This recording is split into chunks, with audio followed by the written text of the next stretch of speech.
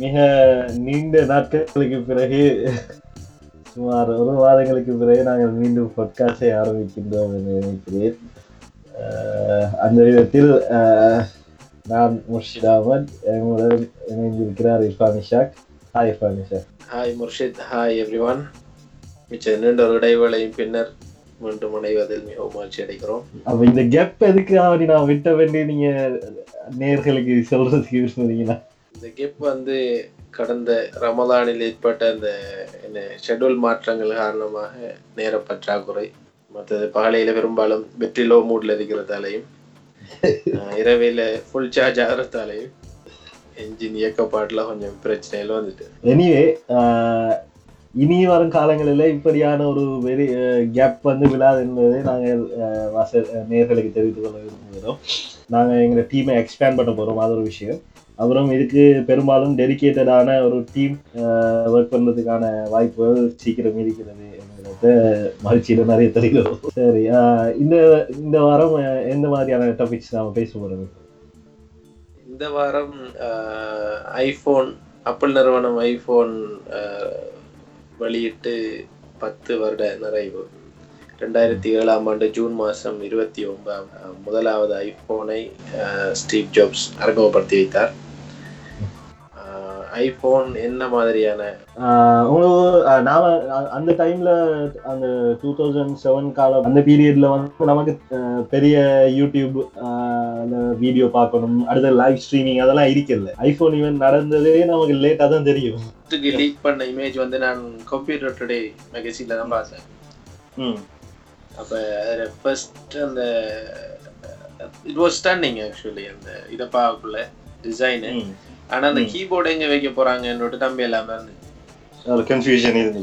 Confusion. அதுல அந்த first 2 Nemo fish நிக்கிற மாதிரி அந்த வால்பேப்பர் போட்டு அந்த ஸ்வைப் டு அன்லாக் அந்த அந்த ஸ்கிரீன் தான் இருந்துச்சு.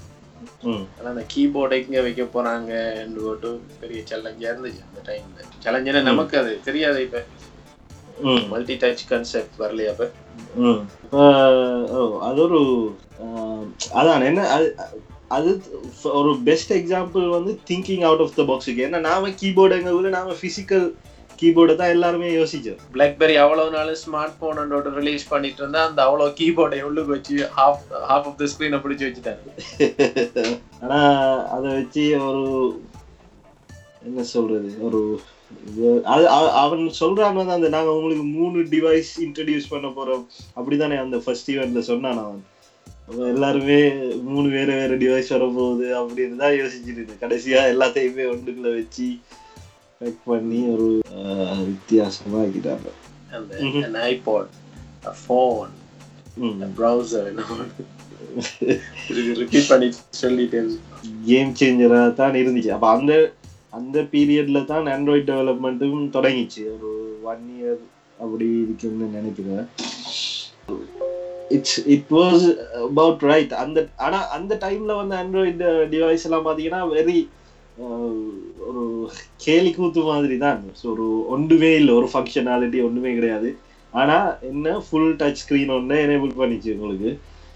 அப்போ அதை வச்சுதான் இப்போ ஒரு iOS ஒரு விதத்துல ஆண்ட்ராய்டு இந்த பீரியட்ல முந்தி இருக்கேன்னு தான் சொல்லணும் அட்வான்ஸ்மெண்ட்ல. ட்ரூ. ஆனா அந்த ஸ்மார்ட் போன் இல்லாட்டி அந்த மொபைல் போன் இண்டஸ்ட்ரியை மாத்தின ஒரு பெரிய ஒரு பங்களிப்பு ஐபோனுக்கு இருக்கேன். அது அப்போ சொல்ல போனேன்.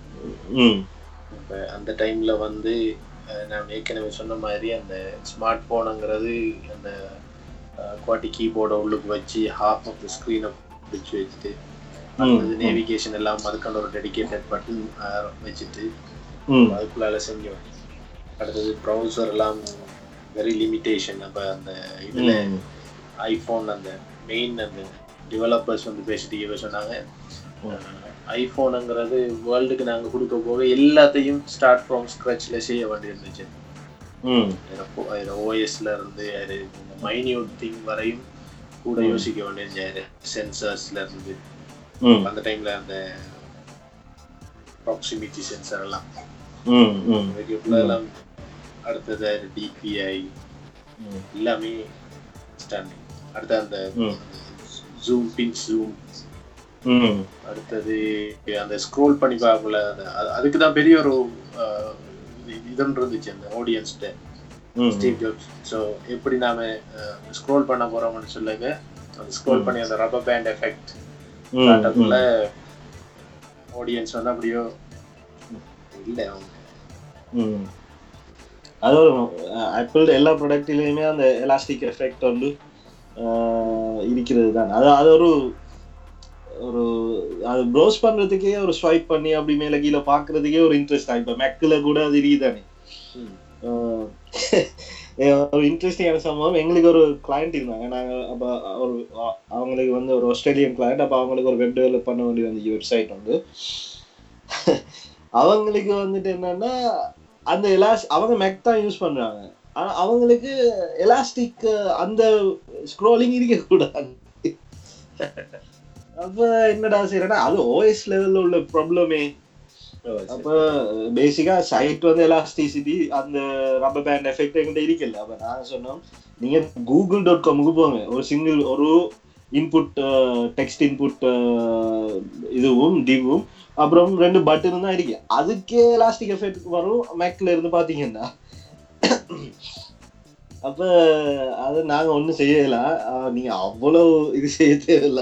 முதல்ல எல்லாம் இப்ப நான் விண்டோஸ் மொபைல் எல்லாம் யூஸ் பண்ணிருக்கேன். அதுக்கு முதல் அப்ப நீங்க இப்ப ஸ்க்ரோல் பண்ணணும்டா ஒரு பேஜ் மவுஸ் அப்படியே இழுத்துட்டு போய் அந்த மவுஸ் பாயிண்டர் அந்த ஸ்க்ரோல் பார்ல வச்சு போய் அந்த ஸ்க்ரோல் பார்ல தட்டி தட்டி தட்டி தட்டி ஸ்க்ரோல் பண்ணிட்டு உண்மை.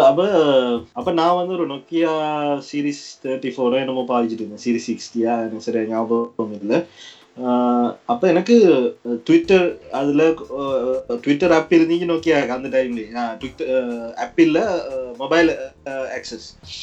அப்ப அதுக்குள்ளால எனக்கு ஒரு ஃப்ரெண்ட் ஒருத்தன் இருந்தான் கனடாவில். அப்ப அவன் ஐபோன் வந்த டைம் வந்து ஐபோன் வாங்கிட்டான். இப்போ அவன் எனக்கிட்ட சொன்னான். அப்ப நான் அவனுக்கு டெக்ஸ்ட் பண்ணும்போது அவனோட ரீப்ளை வந்து சரியான ஃபாஸ்ட். அந்த எக்ஸ்பீரியன்ஸ் வந்து எப்படின்னா இப்போ எங்க கம்ப்யூட்டர்ல இருந்தவரால் எனக்கு ரீப்ளை பண்ற ஸ்பீடுக்கு இருந்துச்சு. என்ன செய்யறான்னு கேட்க சொன்னா ஐபோன் வந்து it made everything easy. அப்போ டைப்பிங் வந்து நீங்க கம்ப்யூட்டர்ல பண்ற ஸ்பீடுக்கே பண்ணலாம் அப்படின்னு. அப்போ ஒரு I was really amazed to get that phone on hands. ஆனா இப்போ ஒரு 2-3 வருஷத்துக்கு முதல் கையிலேயே ஒரு ஐபோன் வாங்கி கிடைச்சி. இது எந்த கிளாஸ்மேட் ஒன்று தான் எனக்கு ஐபோனை ஃபர்ஸ்ட் காட்டினான் மலேசியாவில். அதை எடுத்தது ஃபர்ஸ்ட் அந்த ஐபோனை வச்சுட்டு ஒரு போட்டோ எடுத்து வீட்டு அனுப்பினேன். Unfortunately the guy is no more.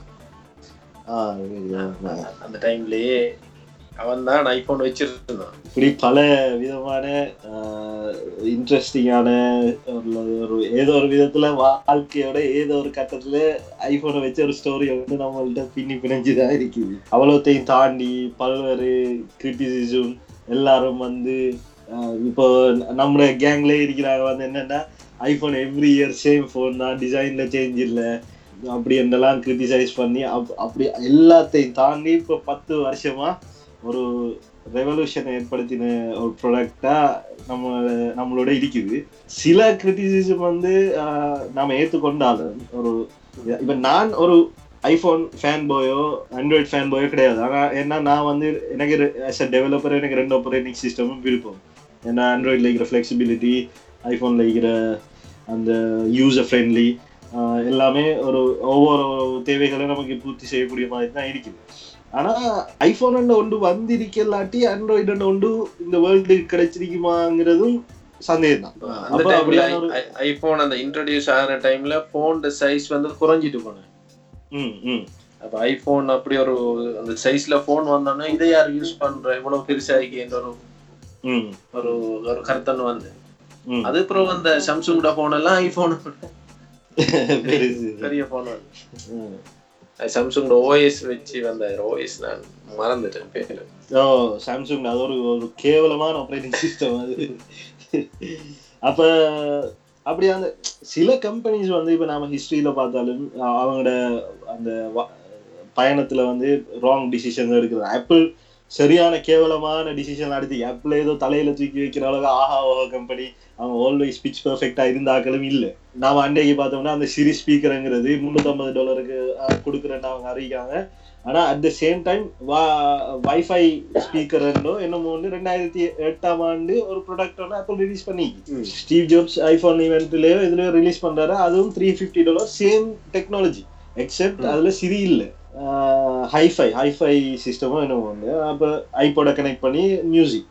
அப்ப என்ன இது அந்த அந்த இது வந்து ஃபெயிலியர் அவங்களுக்கு. அது நெக்ஸ்ட் இயரே அதை நிப்பாட்டுறாங்க. அப்படியே சில டிசிஷன் இருக்குதான். ஆனா இட்ஸ் அபவுட் டைம். அடுத்தது நாம வந்து ஒரு கம்பெனிட்ட இருந்து ஒவ்வொரு வருஷமும் ஒரு போன் ரிலீஸ் பண்றீங்க ட்ரெண்டை கொண்டு வந்ததே ஆப்பிள் தான். ஒவ்வொரு வருஷமும் ஈவெண்ட் வச்சு அதுக்கு அப்டேட்டடான போனை கொடுக்குறீங்க. அதுக்கு முதல்ல அப்படி வாரல, ஈவெண்ட்டே நடக்காது ஒழுங்கா. போன் வந்து திடீர்னு பார்த்தா மார்க்கெட்டுக்கு வந்துருக்கு. அப்ப அப்படியே நினைக்கிற டைம்ல ஒவ்வொரு வருஷமும் இப்ப என்னன்னா ஒவ்வொரு வருஷமும் அவங்களுக்கு புதுசா ஏதாவது வேணும்டா. அதை இப்ப வந்துட்டு நம்ம ஆக்களோட வாண்டிங் தேவை வந்துட்டு ரொம்ப எக்ஸெப்ஷனலா இருக்குது. என்ன சொல்லுவாங்க, இப்போ நாம எல்லாத்துலயும் அப்படி எதிர்பார்க்கல. அதுதானே நம்ம டிவி கூட எல்சிடி டிவி வரதுக்கு நமக்கு எவ்வளவு காலம் போயிடுச்சு. ஒரு கேத்தோட் ரே டிவில இருந்து அதுக்கப்புறம் இன்னொரு 5 இயர்ஸ்க்கு தான் எல்இடி வந்துச்சு. எல்இடி தான் இப்ப போயிட்டு இருக்குது. இப்ப எல்லாமே எல்இடி. இப்ப நாம டிவில அதை எதிர்பார்க்கறல. ஆனா போன்ல நமக்கு என்னன்னா அது இல்ல, வயர்லெஸ் சார்ஜிங் இல்லையே, இது இல்லையே, இமேஜ் ரெகக்னிஷன் இல்லையே, ஃபேஸ் ரெகக்னிஷன் அப்படி இருந்து அது ஒரு என்ன சொல்ற ஹிப்போக்ரட்டிக்கலான ஒரு டிமாண்ட் அது. அப்ப சில டைம்ல வந்துட்டு ஃபீச்சர்ஸ் அப்டேட் அல்லது பெர்ஃபார்மன்ஸ் அப்டேட்னு சொல்ற மாதிரி சிபியூட ஸ்பீடை கூட்டுறது அது தான் வரும். அதான் ஆப்பிள்ட சில டைம்ல அந்த அவங்களோட இதுவுமே இப்போ ஒரு வருஷம் வந்துட்டு ஐபோன் 7 ரிலீஸ் பண்ணினா அடுத்த வருஷம் ஐபோன் 7s ரிலீஸ் பண்றது. அப்ப என்னன்னா இதை விட இது பெர்ஃபார்மன்ஸ் கூட, பட் சேம் டெக்னாலஜி தான் நீடிக்க போகுது. ஆனா ஆப்பிள்ட பிரச்சனை என்னன்னா எவ்ரி இயர் அவன் போன் ரிலீஸ் பண்ணாங்களையும் this is the fastest iPhone ever தான் அவங்க ரிலீஸ் பண்ண. It's obvious. ஏன்னா நீங்க ஸ்லோவஸ்ட் ஐபோனை ரிலீஸ் பண்ண போறல ஒரு புது ஈவெண்ட்ல. அப்ப அது ஃபாஸ்டஸ்டா தான் இருக்க போகுது. பட் போத் சைட்ஸ் ஆர் ஹிப்போக்ரட்டிக்கலான விஷயத்தை தான் அவங்க எல்லாருமே செய்யறாங்க. ரைட். ஆனா ஆப்பிள் உண்மையா நினைச்சா ஃபிளெக்சிபிளா இருக்கலாம். இப்ப iOS 11ல வந்து அந்த லாங் பிரஸ் வந்து ஒர்க் பண்ணுது. அப்ப 3D டச்ங்கிறது தேவையில்லை உண்மையா. என்ன செஞ்சுக்கலாம்னா உங்களோட பேக்வர்ட் அந்த கம்பேட்டிபிலிட்டிக்கு என்ன செஞ்சுக்கலாம், 3D டச் அதே செட்டப்பை வச்சிருக்கலாம் லாங் பிரஸ் மாதிரி. இப்ப என்ன இருக்கிற ஐபேட் வந்து 3D டச் சப்போர்ட் பண்ணாது. இப்ப வந்து iOS 11 கண்ட்ரோல் சென்டர்ல வந்து லாங் பிரஸ் பண்ணா அடிஷனல் மெனு வருது. இந்த ஆப்ஷன் வந்து ஏற்கனவே நீங்க 3D டச் என்ற டெக்னாலஜி இல்லாம வைக்க சாத்தியமா தான் இருந்தீங்க.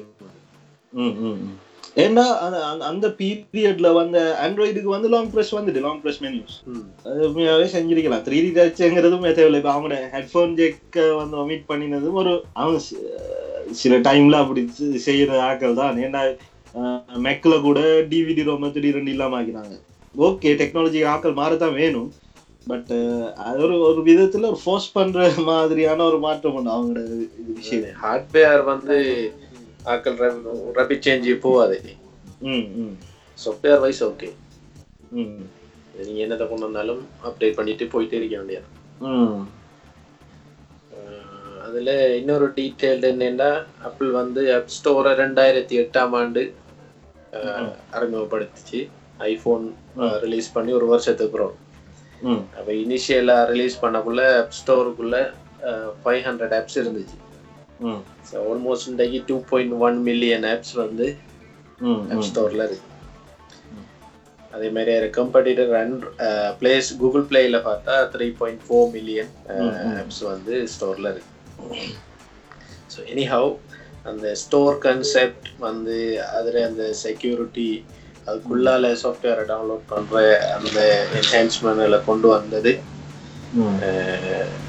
ஆப்பிள் தானே.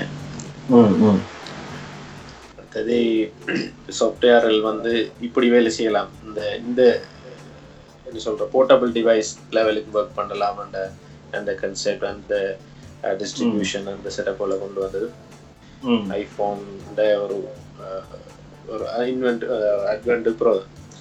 அதே மாதிரி இப்போ ஒரு ஃபோனை ஃபோன் வந்து எங்களை நிறைய அந்த டே டு டே லைஃப்ல இருந்த பழைய கன்செப்டுகள் எல்லாமே ஐஃபோன் அல்லது ஸ்மார்ட் ஃபோன் உண்மையான ரியல் ஸ்மார்ட் ஃபோனுங்கிற கன்செப்ட் வந்தது பிறகு.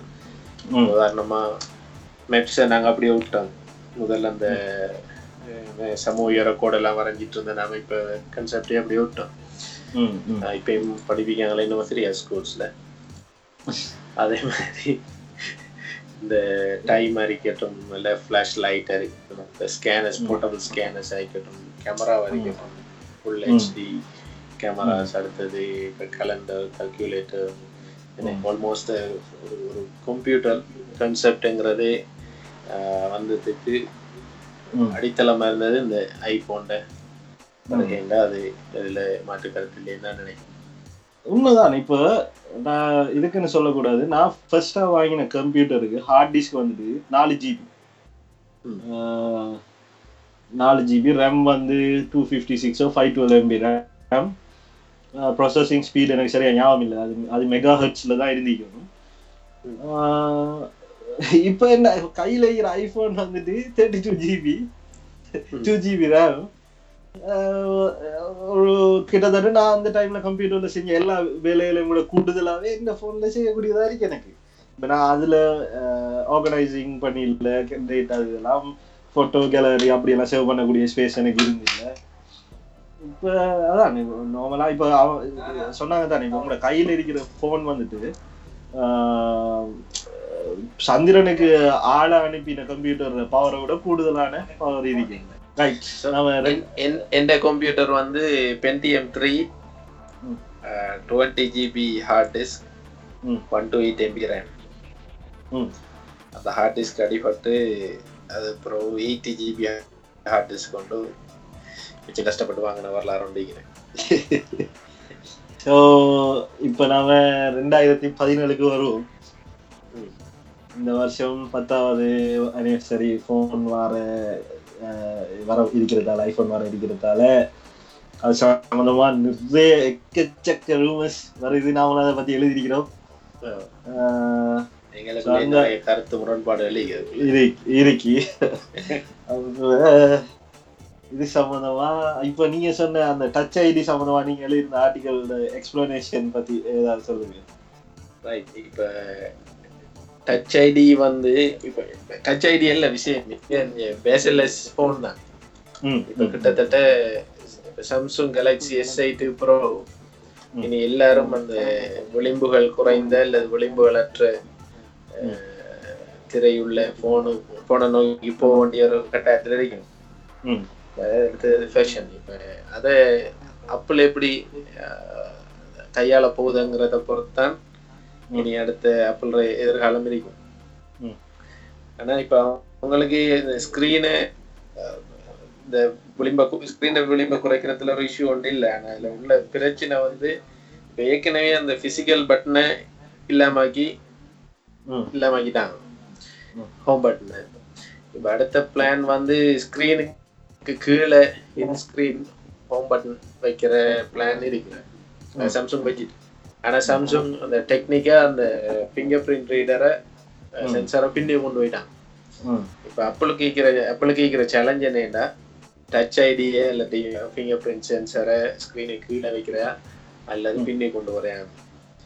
இப்ப ஸ்கிரீனுக்கு கீழே வைக்கலுமாண்டா அண்மைய ரிசர்ச் படி சாத்தியம்னு சொல்றாங்க. ஆனா அந்த ரிசர்ச் எல்லாம் வந்து ஏர்லி ஸ்டேஜில் இருக்குன்னு சொல்றாங்க. சில நேரம் போன் அவுட் ஆனது பிறகு மேஜர் ஸ்கேல்ல பெரிய ஒரு இஷ்யூஸ் வந்து அப்படி ரிட்டர்ன் பண்ற அளவுக்கு வரலாம்ன்ற ஒரு பிரச்சனை ஒன்று இருக்கு. அதே மாதிரி பின்னுக்கு வச்சா என்னன்னா உங்களோட அந்த லெகசி ஆப்பிள் விட வண்டி வரும் என்ற ஒரு பிரச்சனை ஒன்று. ஆனா சோனி இதுல பவர் பட்டன்ல சக்சஸ்ஃபுல்லா இம்போர்ட் பண்ணிக்காங்க. இதையெல்லாம் வச்சு பார்க்கக்குள்ள ஒன்று ஆப்பிள் வந்து பின்னுக்கு வைக்கும் அல்லது அவங்களோட ஸ்க்ரீனுக்கு கீழே ம். டச் ஐடியை வைக்க வேண்டி வரும். 2 டைப்பான ஃபோன் கொண்டு வருவாங்க. இல்லை ரெகுலர் ஃபோன் கன்செப்டும், அடுத்தது அனிவர்சரி எடிஷன் ஃபோன், அது வந்து ஐஃபோன் எக்ஸாவோ அல்லது ஐஃபோன் 8 வரைக்கும் கொண்டு வந்து அப்படி ஒரு இது வந்து வரும். இப்போ நாங்கள் அந்த அதில் வெளியிருந்த மாதிரி என்னன்னா, இதை விட அட்வான்ஸாக ஒரு 3D கேமரா யூஸ் பண்ணி ஃபேஷியல் ஐடென்டிஃபிகேஷன் செய்யலாம் என்று எனக்கு கிடைத்த ரூமர்கள் சொல்லு. என்னடா ஏற்கனவே வந்து போன இந்த கன்ஃபரன்ஸ்ல அவங்க சொல்லிட்டாங்க, பின்னுக்கு இருக்கிற கேமரா வந்து வர்ச்சுவல் ரியாலிட்டியை செய்ய போகுதுன்னு. இன்னைக்கு இருக்கிற கேமரா வந்து வர்ச்சுவல் ரியாலிட்டி செய்ய போகுதுன்னா வர்ச்சுவல் ரியாலிட்டி அதுல வந்து ஒரு வீடியோ பாத்தீங்களா தெரியும், ஒரு 2 ஆப்ஜெக்ட்டுக்கு இடையில டிஸ்டன்ஸை வச்சுட்டு கேமராவை மூவ் பண்ணிட்டு பிசிக்கல் அந்த மெஷர்மெண்ட்டையும் வச்சு செற்றி அளந்து அந்த கேமரா அந்த டிஸ்டன்ஸ் டெப்த் அடுத்தது உங்களோட மூவ்மெண்ட் எல்லாம் சரியா கால்குலேட் பண்ணுதுன்னு காட்டினாங்க. பெரும்பாலும் அது இப்போ iOS 11 அடுத்த ஃபோனில் வர அப்டேட்டட் பேக் கேமராவில் கொண்டு எதிர்பார்க்கலாம். அதே கன்செப்ட் சில நேரம் ஃப்ரண்ட் கேமரா கொண்டு டச் ஐடியை ரிமூவ் பண்ணிட்டு அதை டிஃபால்ட் செக்யூரிட்டி மெஷர்மெண்ட்டாக பாவிக்கலாம். அதில் இன்னொன்று என்னன்னா, அந்த கேமரா வந்து ஸ்கின் டோன், அடுத்தது ஸ்கின்ட மூவ்மெண்ட், ஃபேஸ்ட மூவ்மெண்ட், அடுத்தது இப்போ சென்டர் ஒன்று சைடில் இருக்கும், அது வந்து அந்த ஹீட் சென்சராக தொழில்படும் சொல்கிறாங்க. அப்படி இருந்தால் சில நேரம் அந்த கூட சாத்தியங்களுக்கு என்ன, அது நைட்டில் கூட உங்களோட ஃபேஸை டிடெக்ட் பண்ண சாதாரணமாக டேபிளில் வச்சா கூட, டேபிளில் ஃபோனை வச்சுட்டு நீங்கள் மேலேருந்து பார்த்தா கூட ஃபோனை கூட ரெகக்னைஸ் பண்ணுற அளவுக்கு. ஏன்னா நான் அந்த மைக்ரோசாஃப்ட் சர்ஃபேஸில் வர கேமரா பார்த்தி விண்டோஸ் ஹலோன்னு சொல்கிற அந்த கன்செப்டில் வர கேமரா சரியான சென்சிட்டிவ், அதில் ஒரு இன்ஃப்ராரெட் சென்சரும் இருக்கு. ஆனால் இது வந்து இப்போ லேசர் சென்சரை யூஸ் பண்ணுறாங்கன்னு போட்டு சொல்கிறாங்க. அப்படி ஒரு தகவல் ஒன்று வந்துச்சு. ஏன்னா VCSEL அப்படின்னா அந்த டெக்னாலஜி பேர் போல. அதனால தான் இப்போ நீங்கள் சொன்ன மாதிரி அதில் சென்சிட்டிவிட்டி எல்லாரையும் விட கூட இருக்கிறதுக்கான சாத்தியக்கூறுகள் இருக்குன்னு போட்டு சொல்லப்படுது. இருக்கும். இப்போ அடுத்தது இப்போ சாம்சங்கோட இப்போ S8ல ஃபேஸ் ரெகக்னிஷன் இருக்கிற ஐரிஸ் ரெகக்னிஷன் ரெண்டையும் பிரிட்ஜ் பண்ணி காட்டியாச்சு. சும்மா ஒரு ஃபோட்டோ தூக்கி காட்டினாலே நார்மலாக அந்த ஃபோன் ஓப்பன் ஆகுது ஃபேஸ் ரெகக்னிஷன். அடுத்தது ஐரிஸை வந்து ஃபோட்டோ எடுத்து அதை பிரிண்ட் எடுத்து அதுக்கு ஒரு கான்டாக்ட் லென்ஸை மேலே வச்சுட்டு அதில் அந்த ஃபோட்டோக்கு அதை வச்சு ஓப்பன் பண்ணி காட்டுறான். அது ஓப்பன் பண்ணுது. ஸோ இது எல்லாம் தாண்டி தான் ஐஃபோன் 8 வந்து செக்யூரிட்டிங்கிறது என்ன விதமான செக்யூரிட்டியுமே ப்ரீச் பண்ணக்கூடிய ஒரு டெக்னாலஜி தான். எந்த அளவுக்கு தான் ஆப்பிள் இதில் அவங்கள இதை யூஸ் பண்ணினாலும் அது ஒரு கட்டத்தில் யார் ஒருத்தரும் பிரேக் பண்ண தான் போகிறான். ஆனால் இப்போ ஆப்பிளுக்கு என்ன பிரச்சனைன்னா, அவங்களுக்கு ப்ரெஸ்டீஜ் பிரச்சனை. அவங்களுக்கு இப்போ சாம்சங்கை விட ஒரு படி மேலே போயே காணும். அவங்க சாம்சங் வச்ச மாதிரி முன்னுக்கு ஸ்க்ரீனுக்கு ஹோம் பட்டனை வச்சுட்டு பின்னுக்கு ஃபிங்கர் பிரிண்ட் ஸ்கேனரை வைக்கிறது வந்து அவங்களுக்கு கெட் தம் எனி கிரெடிட்ஸ். பேசிக்காக அவன் காப்பி பண்ணின மாதிரி ஆயிடும். நம்மளோட எக்ஸ்பீரியன்ஸில் அப்படி செய்யாது. அது அந்த பிரச்சனை வந்து அவங்களுக்கு. ஆனால் என்ன இப்போ நான் இப்போ ஒரு ரீசெண்டாக ஒரு இது வந்து வாட்சேன், ஆப்பிள் வந்துட்டு இன்னும் அந்த ஃபிங்கர் பிரிண்ட் ஸ்கேனருக்கான மொடியூல்ஸுக்கான ஆர்டர் கொடுக்கலையா. அப்போ பேசிக்கலி இந்த மாத கடைசியில் அப்படி தான் அவங்க அதை கன்ஃபார்ம் பண்ணுவாங்க போல் என்ன டெக்னாலஜியாக அவங்க யூஸ் பண்ண போகிறாங்கன்னு. அதுக்கு பிறகு தான் அந்த ஃபோன் மேனுஃபேக்சரிங் ஸ்டார்ட் ஆகும் போல். அப்படி என்ன அந்த அந்த அந்த மொடியூலை விற்கிற கம்பெனியும் சம்திங் சொல்லி இருக்கிறதா சொல்லி ஒரு ஆர்டிக்கலில் வாதிச்சிருந்தேன். லாஸ்ட் டைம் உங்களுக்கு ஒரு ஸ்கிரீன்ஷாட் ஷேர் பண்ணியிருந்தேன். யூகேல இருந்து வர ஒரு மேகசின் வந்து சொல்லியிருந்துச்சு, சோனார் அந்த கான்செப்ட்ல அந்த ஸ்கிரீனுக்கு கீழே இருந்த அந்த டச் ஐடியை ஆப்பிள் ரிசர்ச் பண்ணிட்டு இருக்கிற மாதிரி, எக்ஸ்பெரிமெண்ட் பண்ணிட்டு இருக்கிற மாதிரி. அப்படி அந்த கான்செப்ட்ல போனா சில நேரம் டச் ஐடி கீழே அந்த ஸ்கிரீன் கீழே வந்து சாத்தியம். ஆனா ஸ்கிரீனு கீழே ஆப்பிள் டச் ஐடியை வச்சா that would be a remarkable thing. அப்ப அவங்களுக்கு அடுத்தது எக்ஸ்ட்ராவா அந்த மொடியில வேறொரு ஏரியாவில் வைக்கிறதுக்கான ஸ்பேஸும் இல்லாம அது அப்ப அது அவங்க வேற எதுக்கும் பயன்படுத்தி கொள்ளலாம். ஆனா வெர்டிகல் கேமரா வைக்காங்க, அது ஆல்மோஸ்ட் கன்ஃபார்ம். இப்போ வெர்டிகல் கேமரா வச்சா ஷூரா அவங்க விஆர் வந்து டுவல் கேமரா.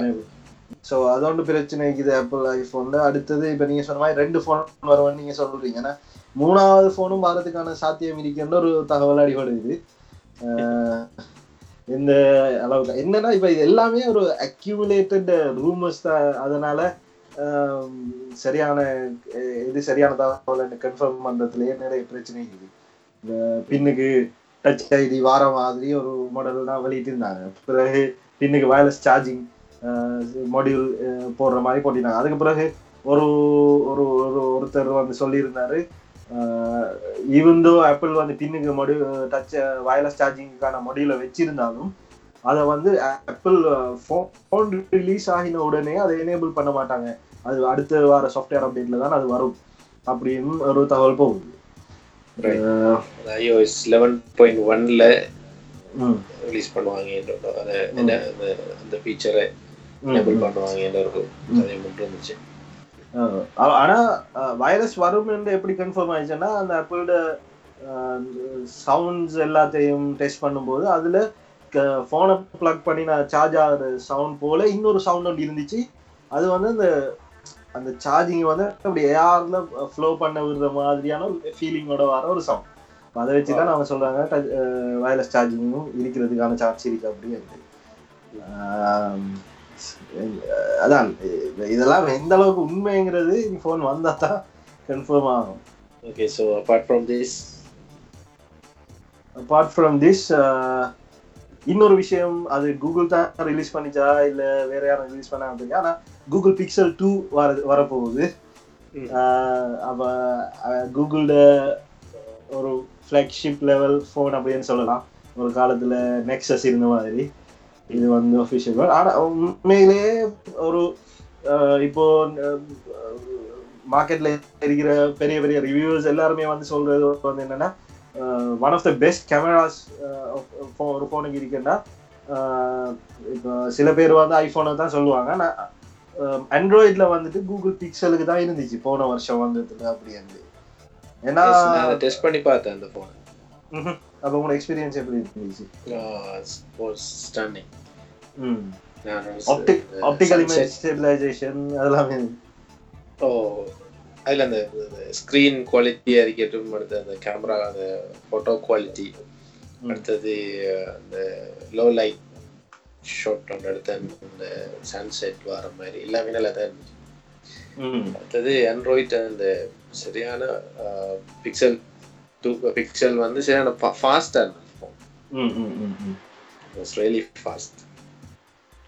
அடுத்த என்ன இன்னொரு ரீசன் வந்து அதில் ப்ளோட்வேர்ஸ் எல்லாம் இல்லை தானே. கூகுள் டிரெக்ட் ஃபோனை நாடி மற்ற ஆப்ஸ் அது இது தேவையில்லாத ஆப்ஸ் எதுவுமே கிடையாது. நீங்கள் தேவையானதை மட்டும் நீங்கள் போட்டுக்க வேண்டியது. அடுத்தது இப்போ வந்திக்கிற அந்த ஆண்ட்ராய்ட் போலீஸ் ரிலீஸ் பண்ணிக்கிற அந்த ப்ரோட்டோடைப்பில் அந்த கேமரா இன்னும் அந்த இது கொஞ்சம் பெருசா அந்த கேமரா குவாலிட்டி நல்லா இருக்கும். ஏன்னா கேமராட கட்டை பெருசாக்கிக்கிறாங்க, சென்சர் அதே சைஸ்ல தான் இருக்கிற மாதிரி இருக்கு. நான் நினைக்கிறேன் ஒருவேளை ஆப்டிகல் இமேஜ் ஸ்டெபிலைசேஷன் இன்னும் பவர்ஃபுல் ஆக்கிருக்காங்களோ தெரியும், கேமரா அந்த சர்க்கிளுக்குள்ள மூவ் பண்றதுக்கு. இது மாதிரி இன்னொரு கூகுள் சம்பந்தமா பேசினதால கூகுள் டிரைவ் வந்து இப்போ உங்களோட கம்ப்யூட்டர் டேட்டாவை டைரக்டா நீங்க கூகுள் டிரைவ்ல பேக்கப் பண்ணி அதுக்கு ஒரு சாஃப்ட்வேர் இருக்கு. அது வந்து குட் நியூஸ் என்னன்னா மேக்குக்கும் பிசிக்கும் வருது. உங்களோட டாக்குமெண்ட்ஸ் அடுத்தது உங்களோட டெஸ்க்டாப் லைக்கிற ஃபைல்ஸ் டாக்குமெண்ட் அடுத்தது ஸ்பெஷலாக உங்களோட பிக்சர்ஸ் ரெடியாக நீங்கள் பேக்கப் பண்ணி வச்சுக்கேன். ஆனால் பாருங்க, நாங்கள் இருக்கிறோம் எங்கிறது கூகுளுக்கு விளங்குது இல்லையே. நாங்களும் ஒரு லினக்ஸ் யூசர், நாங்களும் காலமாக கூகுள் டிரைவ் வரும்னு பார்த்துட்டே இருக்கிறோம். ஒன்றும் மாற மாதிரி காணல. லினக்ஸ் யூசர்ஸ் அமைக்கிறது எந்த நியாயமே இல்லை. இதுக்கு கூகுள் ஆண்ட்ராய்டு ஆப்ரேட்டிங் சிஸ்டமே லினக்ஸ் தான். ஆனா அவங்க இதுக்கு கொடுக்குறாங்க, என்னத்த சொல்ல. அடுத்தது பெரும்பாலும் அவங்களோட இனி டேட்டா சென்டர் எல்லாமே லினக்ஸ்ல இருக்கும். இருக்கு. வேர்ல்டுல 90% சர்வர்ஸ் வந்து லினக்ஸ்ல தான் ரன் ஆகுது. அப்ப இனி அதை கொடுக்காம வைக்கிறது எந்த இதுவும் இல்லை. ஆனா however 15 GB லிமிடேஷன், நீங்க 15 GB வரையும் தான் சேவ் பண்ணேன். இது இந்த புது பேக்கப் சிஸ்டத்துக்கு 15 GB தானா? 15 GB தான். உங்களுக்கு கூட தேவைப்பட்டா நீங்க பர்ச்சேஸ் பண்ணலாம், சார்ஜஸ்.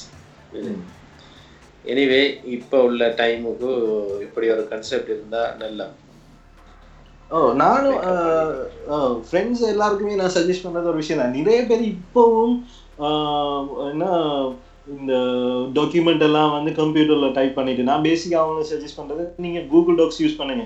ஏன்னா நீங்க அந்த டேட்டா லூஸ் ஆகுறது, இப்போ திடீர்னு கரண்ட் போனா கம்ப்யூட்டர் கிராஷ் ஆயிடுது, அப்புறம் இவ்வளவு காலம் எனக்கு செஞ்ச அசைன்மெண்ட் எல்லாம் இல்லாம போயிருச்சு மன வருத்தப்படுறதை விட லாஸ்ட் செகண்ட் வரைக்கும் சேவ் பண்ற டெக்னாலஜி வந்து இருக்குது. அப்போ நீங்க அதில் யூஸ் பண்ணீங்கன்னா இட்ஸ் பேசிக்கலி டாக்குமெண்ட், ரைட்? நீங்க இட்ஸ் நாட் லைக் நீங்க சேவிங் 1 GB ஃபைலோ சம்திங் லைக் தட். நீங்க சும்மா ஒரு 50 KB சைஸ் போகுது, உங்களுக்கு என்ன பிரச்சனை அதோ அந்த டாக்குமெண்ட் எல்லாம் அதில் யூஸ் பண்ணுறேன். நான் பேசிக்காக எல்லாமே இப்போ க்ளவுடில் தான். அப்போ கூகுள் டிரைவ், கூகுள் டாக்ஸ் இருக்குது. அப்புறம் இங்கால மைக்ரோசாஃப்டே கொடுக்குது ஆன்லைன் டாக்ஸ் ஆன்லைன், அவங்களோட ஆஃபீஸ் ஆன்லைன். அப்போ அதை யூஸ் பண்ணலாம். சில இப்போ நம்மட ஆக்களுக்கு வந்து இப்போ ப்ரைவசி பற்றி ஒரு இங்கே ஸ்ரீலங்காலாம் பெருசாக வரி அலட்டி கொள்றதில்ல ஆக்குது. ஆனால் இப்போ ப்ரைவசி கன்சர்ன் ஆயிருந்தால் நீங்கள் மைக்ரோசாஃப்ட்லேயே யூஸ் பண்ணலாம். ஏன்னா கூகுள் டேட்டா ஸ்டீல் பண்ணுற அப்படி இப்படி என்றெல்லாம் ஒவ்வொருத்தருக்கும் ஒரு கருத்து இருக்குது. Privacy is a joke. Microsoft நம்ம கேரண்டி பண்ணலாம். அதே மாதிரி வந்து பேப்பர் டாக்குமெண்ட் கிரியேஷன் டூல் இருக்கு. அது நல்ல சிம்பிளா இருந்துச்சு. பெரிய எக்ஸ்பீரியன்ஸ் இல்லை, நான் போய் பார்த்தேன். It's very easy to create document. Try பண்ணி பார்க்கலாம். ட்ராப்பாக்ஸ் நான் யூஸ் பண்ணுறேன் மிச்சமே ஒரு அது லினக்ஸுக்கு தேங்க் காட். அப்போ கம்ப்யூட்டரை ஈஸியாக சிங்க் பண்ணுறது அதெல்லாம் பிரச்சனை இல்லை. அப்போ நான் ஃபைல்ஸ் எல்லாம் பேசிக்காக முக்கியமான ஃபைல்ஸ்லாம் அதுலேயே ஒரு பாட்டு ஒன்று போட்டுருக்குது. அப்போ அவர் whenever there is internet அவர் சிங்க் பண்ணி வச்சுக்கொள்வார். So it's good. Dropbox actually good. அடுத்தது ட்ராப்பாக்ஸை வச்சு you can do a lot of things like you can host a website in your Dropbox and then நீங்கள் ஒரு டொமைனை வாங்கி அதுக்கு பாயிண்ட் பண்ணலாம். ஆனால் அதெல்லாம் over technical. But you can do those things. Net neutrality திருப்பி ப்ராப்ளம் வந்துருக்கு போல. அது நம்மளுக்கு பெருசாக அதை எஃபெக்ட் பண்ண போகிறதில்ல. பட் இருந்தாலும் நம்ம வரி பண்ண வேண்டிய ஒரு விஷயம் என்னென்னா, இப்போ நெட் நியூட்ரலிட்டி அப்படின்னா உங்களுக்கு ஒரு இன்டர்நெட் சர்வீஸ் ப்ரொவைடர் இருக்கிறாங்க. இப்போ அவர் வந்து உங்களுக்கு நீங்கள் மந்த்லி 1000 கட்டினா நான் உங்களுக்கு 100 GB டேட்டா ஒன்று தாரேன் அப்படின்னு தாராருன்னா, டெய்லி ஒரு லோ கொண்டு வந்தாங்க அமெரிக்காவில். எப்படின்னா அதாவது அவருக்கு வந்து கண்ட்ரோல் பண்ணியும் என்ன வெப்சைட்டுக்கு உங்களுக்கு ஆக்சஸ் கொடுக்குற அப்படிங்கிற ஒரு சப்ஜெக்ட். இப்போ அவர் நினைச்சா ஃபேஸ்புக்கை வந்து ரைட் எந்த சர்வீஸுக்குள்ளால இந்த யூசர்ஸ் யாரும் ஃபேஸ்புக் பார்க்கக்கூடாது, நான் உங்களுக்கு பிளாக் பண்ணிடு. அப்போ இந்த பிரச்சனை வந்த உடனே தான் ஒபாமாவோட அட்மினிஸ்ட்ரேஷன் இருந்த டைம் அவங்க என்ன செஞ்சாங்க, நெட் நியூட்ரலிட்டிலோ வந்து எல்லா டெக்னாலஜி ஃபார்மும் சேர்ந்து கொண்டு வந்தாங்க. ஒரு இன்டர்நெட் சர்வீஸ் ப்ரொவைடர் வந்துட்டு பேசிக்காக ஒரு யூட்டிலிட்டி ப்ரொவைடர். இப்போ கரண்ட் மாதிரி வாட்டர் மாதிரி அவர் ஒரு யூட்டிலிட்டி ப்ரொவைடர். அவர் உங்களுக்கு 80 GB டேட்டா தாங்க அதோட அவரோட கடமை முடியுது. இப்போ கரண்ட் தாரவருக்கு வந்துட்டு கரண்ட்டை தந்தால் அதோட சப்ஜெக்ட் முடிஞ்சு. நீங்கள் அதை கரண்ட்டை நீங்கள் சமைக்க பயன்படுத்துவீங்களோ அல்லது நீங்கள் ஒருத்தனை கொல்றதுக்காக வேண்டிய அந்த மெஷின் என்ன செயின் ஷோவுக்கு யூஸ் பண்ணுறதுக்கு பவர் பண்ணுறதுக்கு பயன்படுத்துவீங்களோ அது கூட பிரச்சனை. அப்போ அப்படியான ஒரு லோ தான் நெட் நியூட்ரலிட்டி. அப்போ அதை டிஸ்ட்ரிக்ட் பண்ணிச்சு. ஏன்னா இப்போ அந்த பீரியடில் பார்த்தீங்கன்னா வெரி ஃபேமஸான கேஸ் எல்லாம் நடந்திருக்கு. இப்போ AT&T வந்துட்டு நெட்ஃப்ளிக்ஸை பேன் பண்ணிடுறாங்க. ஏன்னா AT&T சர்வீஸ் இருக்குது, அவங்களோட ஓன் கேபிள் சர்வீஸ். அப்போ அதை மக்கள் பார்க்கணுங்கிறதுக்கான ஒரு பீரியடில் நெட்ஃப்ளிக்ஸை அவங்க வந்து அவங்களுக்கு ஆள் எக்ஸஸ் கொடுக்குறது நிப்பாட்டினாங்க. இப்படி நிறைய நிறைய இதெல்லாம் வருது. ஸ்கைப் பேசலாம் ஆக்கினாங்க, வெரைசன் என்ன அவங்களோட ஃபோன் சர்வீசஸ் பாய்க்கணும். இப்போ துபாயில் இருக்கிற மாதிரி.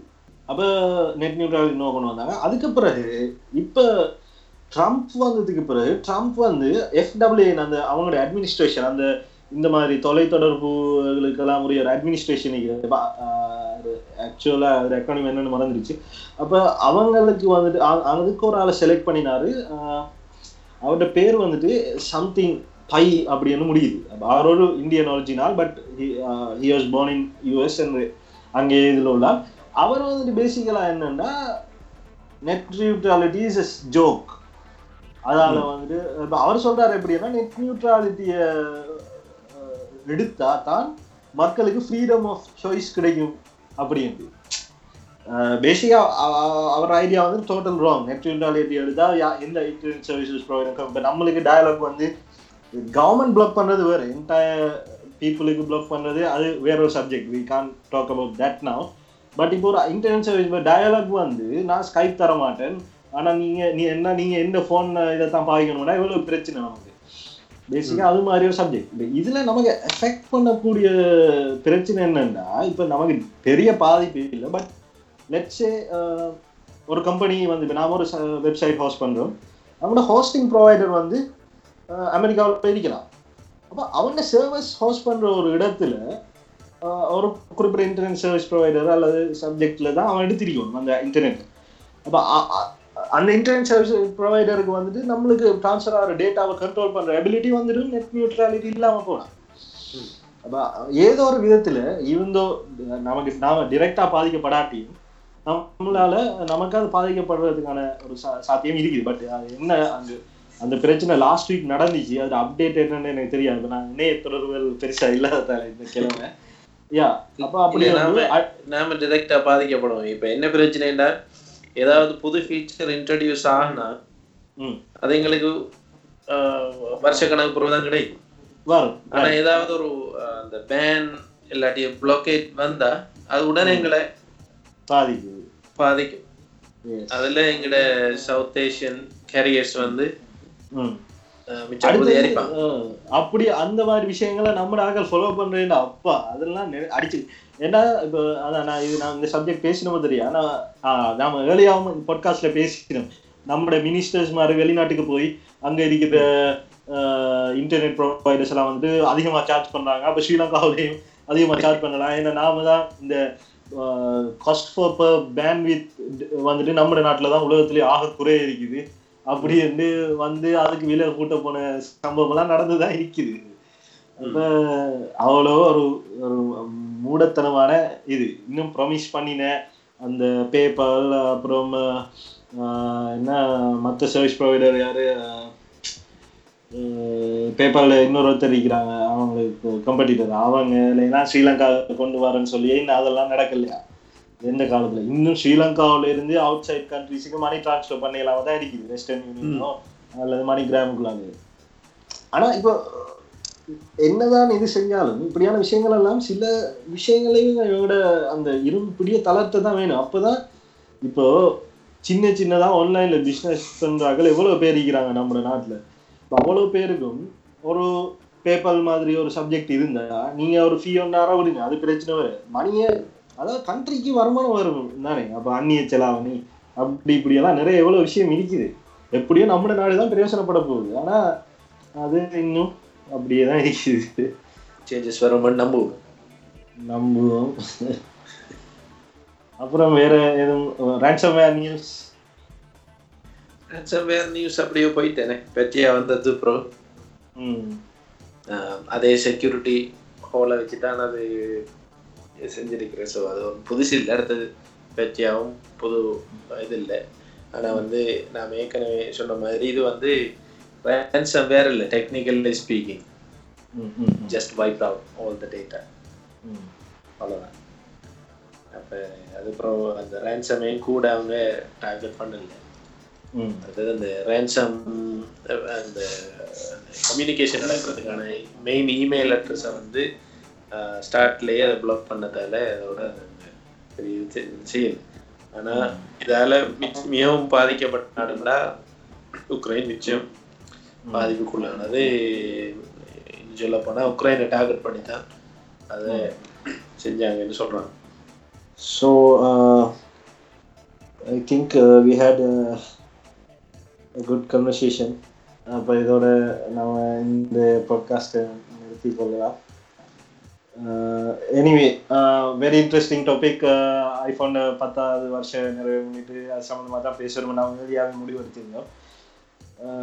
மீண்டும் ஒரு பாட்காஸ்டில் உங்கள் அனைவரையும் சந்திக்கும் வரை நான் முர்ஷித் அண்ட் இர்ஃபான். உண்மையில் மிக ஒரு நல்ல இடைவேளையின் பின்னர் இணைந்து கொண்டமைக்கு மிகவும் நன்றி. அதே போன்று எதிர்காலங்களில் வீக்லி அடிப்படையில் கொண்டு வருவதற்கு முயற்சி செய்கிறோம். தகவல் தொழில்நுட்பத்தில் ஒரு சிறு சலனத்தை ஏற்படுத்த வேண்டும் என்ற நோக்கத்தில் ஆரம்பிக்கப்பட்டு இன்று 75க்கும் மேற்பட்ட பதிவுகளை தாண்டி கன்ஃபிக் பயணித்து கொண்டிருக்கிறது. வாசகர்களாகிய நீங்களும் எங்களுடன் இணைந்து பயணிக்கலாம்.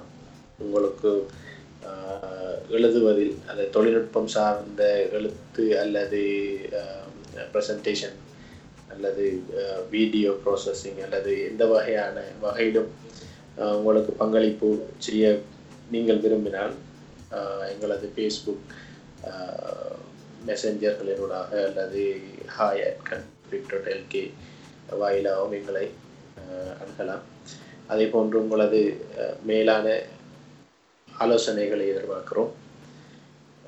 எதிர்காலத்தில் இன்னும் மேம்படுத்தப்பட்டு நிறைய தகவல் தொழில்நுட்ப தகவல்களுடன் கன்ஃபிக் பயணிக்க இருக்கிறது என்று நன்றியோடு தெரிவித்துக் கொள்கிறோம்.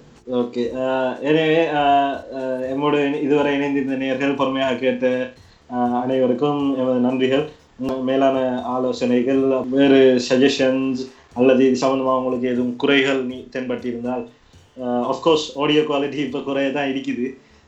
எனிவே இதை நாங்கள் கூடிய சீக்கிரம் இதை இம்ப்ரூவ் பண்ணுறதுக்கான வேலைகளை நாங்கள் செய்து கொண்டிருக்கிறோம். இது சம்மந்தமாக உங்களுக்கு உதவி செய்ய எதுவும் இருந்தால் ஏற்கனவே இர்ஃபான் குறிப்பிட்டது போல எங்களை தொடர்பு கொள்ளுங்கள். அதன் மூலம் இது எங்களது டெக்னாலஜி அல்லது மற்றும் any kind of interesting subjects, நாங்கள் இப்போ வந்து சயின்ஸ் பற்றி எழுதுகிறோம். மெயின் வந்து நாங்கள் டெக்னாலஜி தான் தொடங்கினாலும் சயின்ஸ் பற்றி, மூவிஸ் பற்றி, அப்படி நிறைய விஷயங்கள் நாங்கள் எழுதுகிறோம். Anyway so we are gonna நாங்கள் இதை எக்ஸ்பேண்ட் பண்ணி போகிறதுக்கான ஒரு ஒரு தளமாகத்தான் நாங்கள் இதை கன்வெர்ட் பண்ண போகிறோம். இன்னும் இப்போ புது ஐடியாக்கள் இருக்குது. கூடிய சீக்கிரம் எங்களோட யூடியூப் சேனல், இப்போ எங்களுக்கு கரண்ட்டாக ஒரு யூடியூப் சேனல் இருக்குது, பட் நாங்கள் இன்னும் அதில் ஒரு ஒழுங்காக வீடியோ எதுவுமே அப்டேட் பண்ணலை. இனி வரும் காலங்களில் நாங்கள் இந்த பாட்காஸ்ட்டை கூட ஒரு வீடியோ ரெக்கார்ட் பண்ணி நாங்கள் அதை வந்து ஒரு யூடியூப்பில் பார்க்கக்கூடிய மாதிரி, அனைவருக்கும் ஆக்சஸ் கொடுக்கக்கூடிய மாதிரியான ஒரு வழிக்கு தான் நாங்கள் அடுத்த ஸ்டெப்புக்கு போயிட்டு இருக்கிறோம். கட்டாயம் நாங்கள் உங்களது கருத்துக்களை வரவேற்கிறோம். நல்லதோ மோசமோ ஏசுறதோ எதுவாக இருந்தாலும் கருத்தை சொல்லுங்கள். எங்களோட ஃபேஸ்புக் பேஜில் வந்து கமெண்ட் பண்ணுங்கள். எங்களோட ட்விட்டர், இன்ஸ்டாகிராம் பேஜில் லைக் பண்ணுங்கள். எல்லாமே @readconfig என்று தான் இருக்கும். READCONFIG. அதை ஃபேஸ்புக்கில் அடித்தாலும் சரி, இன்ஸ்டாகிராமில் அடித்தாலும் சரி, ட்விட்டரில் அடித்தாலும் சரி, எங்களை அணுக முடியும். எனிவே இந்த ஒரு வெரி இன்ட்ரெஸ்டிங்கான டாபிக். ஈவன் தோ கம்பேரபிளாக நாங்கள் ஆக குறைந்த டாபிக்களை பேசினாலும் இனி வரும் இன்னும் சற்று வர இருக்கிற எபிசோடுகளிலும் நாங்கள் ஐஃபோனை பற்றி பேச இருக்கிறோம். ஏனெனில் இந்த ஆப்பிளோட 2017 ஃபோன் வந்து ஒரு சிறப்பான ஃபோனாக இருக்குது இல்லையா? இது 10th anniversary நாடி இது ஒரு முக்கியமான கருத்தாக நீங்கள் எந்த டெக்னாலஜி சம்பந்தமான தளங்களை எடுத்துக்கொண்டாலும் இது கதைக்கப்படுகிறதை நீங்கள் அவதானிக்கலாம். எனிவே இது சம்பந்தமான ரூமர்கள் இன்னும் வர இருக்குது, வந்து கொண்டே இருக்கும். அது சம்பந்தமாக பேசப்பட வேண்டிய ஒரு கட்டாய தேவை ஒன்று இருக்கிறது. ஸோ மீண்டும் நம்முடைய இதுவரை நேரமும் பொறுமையாக கேட்டிருந்த அனைத்து நேயர்களுக்கும் நமது நன்றிகள். நான் உங்களுக்கு விடைபெறும் நான் முர்ஷித் அகமது அண்ட் இர்ஃபான். நன்றி முர்ஷித். வளமை போன்று மிகவும் இன்ட்ரெஸ்டாக இதை தொகுத்து வழங்கிய முர்ஷித் அவர்களுக்கு நன்றி. அதை போன்று உங்களிடம் இந்த விடைபெறும் நான் உங்கள் இர்ஃபான் இசாக். நன்றி. தேங்க்யூ இர்ஃபான்.